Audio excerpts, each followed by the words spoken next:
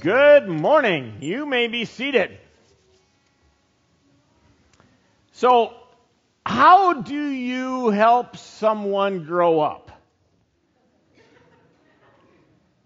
Maybe your answer would depend on whether you're speaking about somebody that you see needs some character development or whether we're speaking about you. Or maybe there's nobody here that needs to grow and mature. You've already reached that level, pinnacle of maturity. This past Thursday, we had our second pair of missionaries from Uganda land in Malawi. These are men that I've worked with for 15 years. We have been through trials. We've been through seen answers to prayer. We've traveled. It has been a road. It's been quite an experience. And so as they have reached Malawi, now they are the ones that are doing mission work. It's kind of a strange thing to be coordinating a mission or a ministry in another country done by other people. But by God's grace, things are moving forward. I have been kind of pleased, in a sadistic kind of way, that they have lost their luggage. The books haven't been printed. The money didn't reach there. They've been to the hospital twice. The pilots went on strike. The plane flight was canceled. In the back of my mind, I'm going, now they understand a little bit of what I've been through, just the other side of it. After their flight was canceled, one of them said to me, "We are more determined than ever to go and preach the gospel and fight the devil." Well, you guys are better than I am. So I remember watching them as we started ministry back in 2017. No, before that, 2000. Yeah, it goes back a long time, 2007. I hesitate even saying it like that. It says something about age and all that too. When we started, they didn't even speak English. And now they are traveling to another country and teaching in English that's translated into Chichewa for the people in Malawi. For a week, they'll be just living in that language. How do you grow? How do we grow? It's a process. And maturity comes through serving. Specifically, as we're going to grow in Christ, we're going to serve Christ. We are a part of a body. We're a part of a church, a family, the body of Christ. And in such, we have a season of life that is part of that nurturing, where we are being mentored and cared for, like maybe the infants and that type of if you're going to draw that picture, that analogy. And then there's another season where we're given responsibilities, but not fully ready to take everything on ourselves. And then there's another season where you're in charge. You are the ones responsible. And that is the goal for those who are trusting in Christ, that we mature. So we are just coming to the end of 2 Timothy as we continue in this sermon series, moving on to maturity. And we come to the end of 2 Timothy, and it is a unique, kind of a strange text a little bit. But it is delightful as I dig into it to find God speaking to me through this text and see how it relates even to this past week and this experience that we have had with our friends in Malawi. And Paul is writing about his fellow workers, friends, that he has been working alongside of in the ministry. And it's his personal note to Timothy about all of these experiences and his ministry partners. So let's look at this text together. It comes from 2 Timothy 4, 9 through 18. So, Paul writes, "Do your best to come to me soon. For Demas, in love with this present world, has deserted me and gone to Thessalonica. Crescens has gone to Galatia, Titus to Dalmatia. Luke alone is with me. Get Mark and bring him with you, for he is very useful to me for ministry. Tychicus I have sent to Ephesus, and when you come, bring the cloak that I left with Carpus at Troas. Also the books, and above all the parchments. Alexander the coppersmith did me great harm. The Lord repay him according to his deeds. Beware of him yourself, for he strongly opposed our message. At my first offense, no one came to stand by me, but all deserted me. May it not be charged against them. But the Lord stood by me and strengthened me, so that through me the message might be fully proclaimed and the Gentiles might hear it. So I was rescued from the lion's mouth. The Lord will rescue me from every evil deed and bring me safely into his heavenly kingdom. To him be the glory forever and ever. Amen." Heavenly Father, we thank you for your word, and we do pray that you would be speaking into our minds, our hearts, applying this to our lives, that we, like Paul and Timothy, can grow in you. That's our prayer, our desire, in Jesus' name. Amen. You know, it's easy to coast.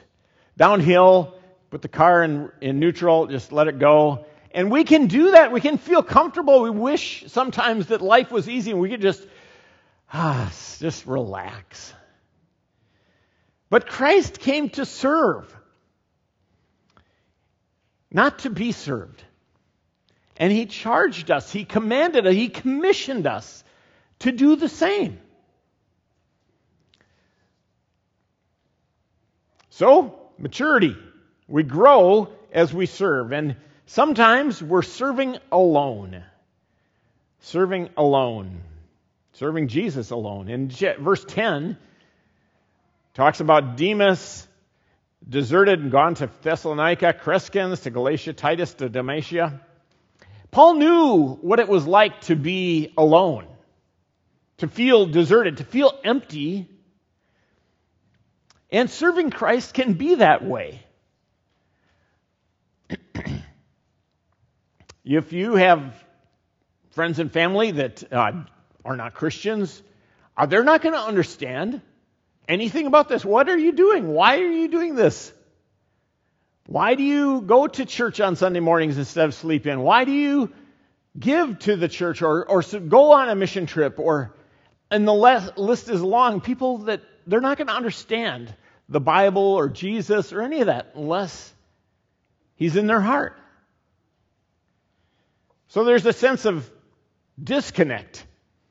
But even within ministry, serving can be lonely. A week from tomorrow, I leave for Ethiopia. Quite a special place to celebrate Thanksgiving. I don't expect they'll be having turkey or ham.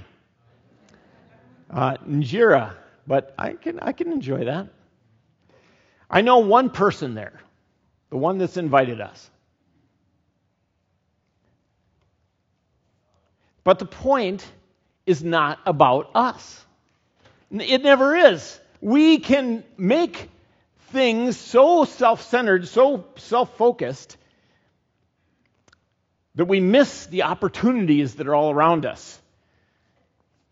If we focus on how we feel or what we are doing, we're missing how other people are feeling or what God is doing, what he's challenging us, what he's calling us to. Because the goal is serving Christ. Regardless of who else is helping, regardless of whether there's other people packing boxes or not, Operation Christmas Child, maturity comes from putting our faith into practice. An infant cannot help around the house. They try, make a big mess. Or a toddler. It's better if they don't make the meals. We could go down the list. A grade school student doesn't have the income to pay the bills, or the teenager doesn't have the resources to buy a house. As you grow, you take on responsibilities, and we understand that in life. And we need to understand that in the church. As a part of our vision path process, we're going through a set of questions, and we're asking ourselves these questions, the council, the staff. And so one of them was, what % of the adults in your congregation are involved in adult education? And so we didn't really know. I mean, how do you even measure attendance? Well, we've got attendance that we count, or we've got our new directory that we can count faces. We've got membership list. Well, roughly our numbers are right around 311, 314 as far as those things are concerned. And then we counted those who are part of the home groups and those who are part of Tuesday morning studies. And we end up with about 76% of our congregation is involved in adult education. That's great. Praise the Lord for that. The next question is a bit more challenging. And we can study, we haven't even actually done the study of it yet.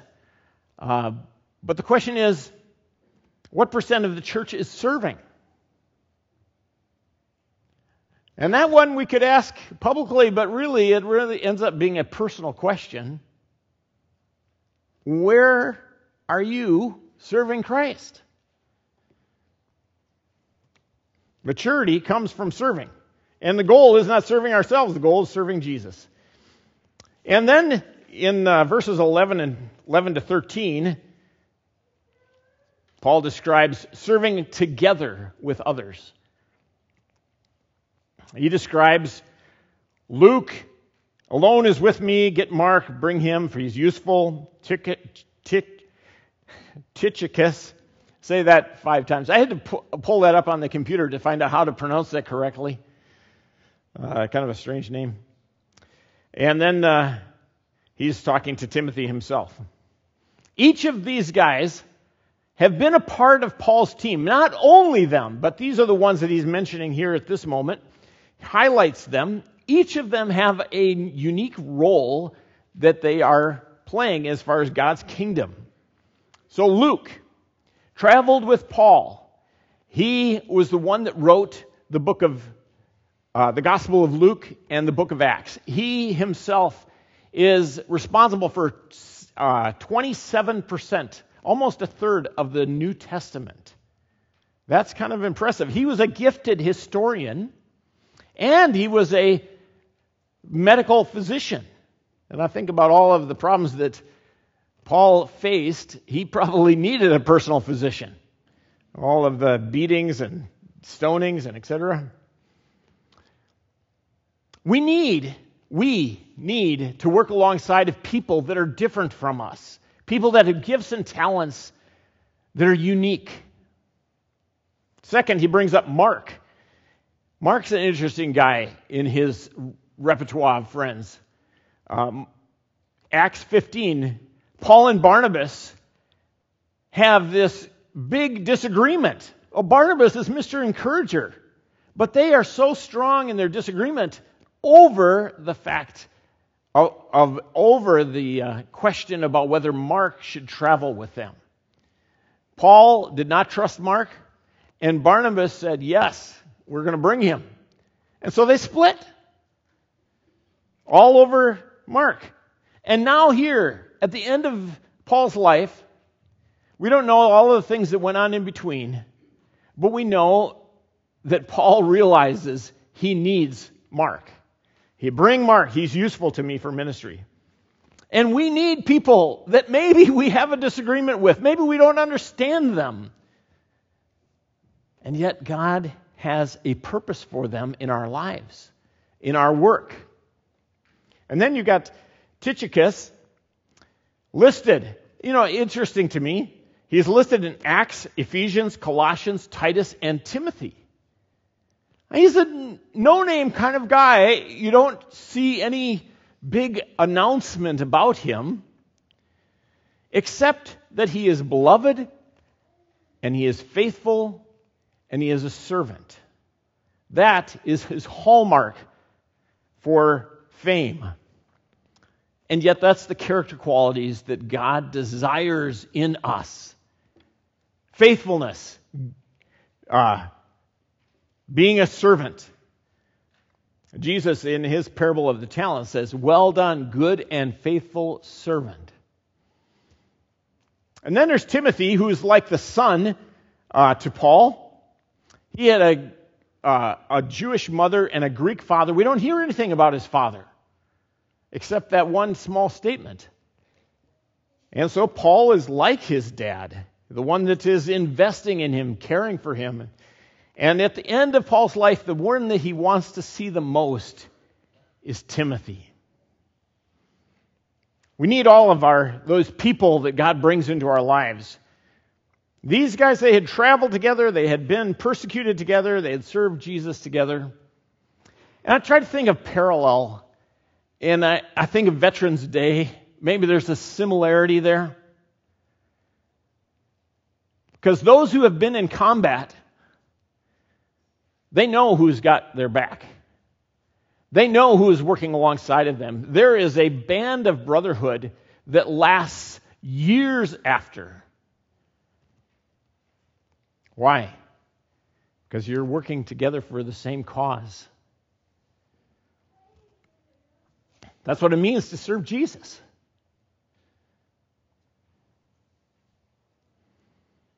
We need to depend on one another's gifts, even if we have differences, just quietly serving our Lord. We're part of the same family. We've got the same blood in our veins. It's the blood of Jesus that forgives us. Third is serving Jesus through the pain, through the hurt. Paul describes Alexander, poor guy, forever known as the one who does great harm. The Lord will repay him according to his deeds. Beware of him. He strongly opposed our message. Is it surprising that serving is difficult? Probably not. Is it surprising that you're going to get hurt by people? I hope not. It's true. It'll happen. Jesus warned us in himself. He said, well, if the world hates you, know that it hated me first. Or he also said, in this world you're going to face tribulation, but take heart. It's like, take heart. Yeah, I've overcome the world. It doesn't have any power. And Alexander probably was a believer. In 1 Timothy, Paul says that he had shipwrecked his faith. And so Paul handed him over to Satan to learn not to blaspheme. How about that? Wouldn't you just love that, to be handed over to Satan? But the point wasn't his demise or destruction, but to restore him, to bring him back. You know, our temptation when we're hurt is to lash out, respond in the same. Get even. At the very least, oppose the one that's hurt us. But Paul doesn't even attempt to get even. He says, the Lord will repay him. He just tells Timothy, beware. He doesn't tell him to stop preaching. He's going to oppose it. The message doesn't change. You know, there's an interesting thing also is that God uses the trials that we've gone through to allow us to serve Jesus. Yeah, think of the story of Alex in the video. Here's a man from Rwanda who is in the middle of the genocide, and through that comes to faith, receives a Operation Christmas Child box, then ends up being the representative of Operation Christmas Child to the greater community, and he travels and tells his story. But he can give you, through the trials, the hurts that you've faced, he can give you eyes to see others who are going through the same. He can give you a heart that understands, maybe when someone else doesn't. He can give you depth in your prayer life. He can give you an urgency to share Christ, or a longing for heaven. This whole topic of serving Jesus through hurt. I mean, think about who it is we're talking about. Jesus knows what it means to be hurt. In fact, the hurt that he died for on the cross was yours. It was your sin that put him there. And on the cross he says, Father, forgive them. Fourth, serving Jesus with Jesus. That's kind of a strange way to say that. Well, look what Paul says, verse 17 and 18. The Lord stood by me and strengthened me, so that through the message might be fully proclaimed and all of the Gentiles might hear it. So I was rescued from the lion's mouth. He will rescue me from every evil deed and bring me safely into his heavenly kingdom. To him be the glory forever and ever. Amen. Interesting that the one who is standing beside him is the one that he is serving.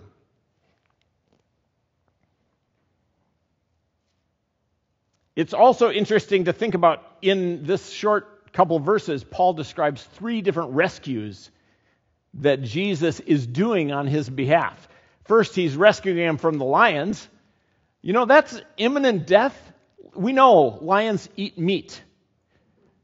And except unless you're Daniel or Paul, and then they're hungry. Because the Lord is the one that determines the length of our days. It also describes he's rescued from every evil deed. When we're working for Christ, he is the one that rescues us from ourselves. Even our own evil deeds cannot hinder his strength over whatever the situation is, whatever our failures are. And then last, Paul describes being rescued in death because the Lord has prepared a heavenly kingdom. It's got to be frustrating for somebody like Alexander who's trying to oppose the message and he can't find a way to do so. Well, Alexander, you can't kill me until the Lord allows. My past, that's already washed clean. And until I die, I'm going to serve Jesus because he's my brother. And when I die, I'm already going to heaven, so that's an encouraging message.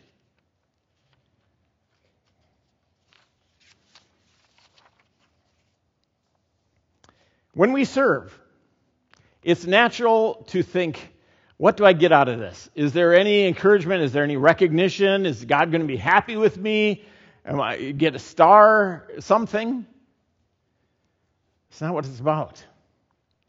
It's about growing in maturity. It's about serving him. And he's the one that went to the cross alone on our behalf. He is the one that came to live with us.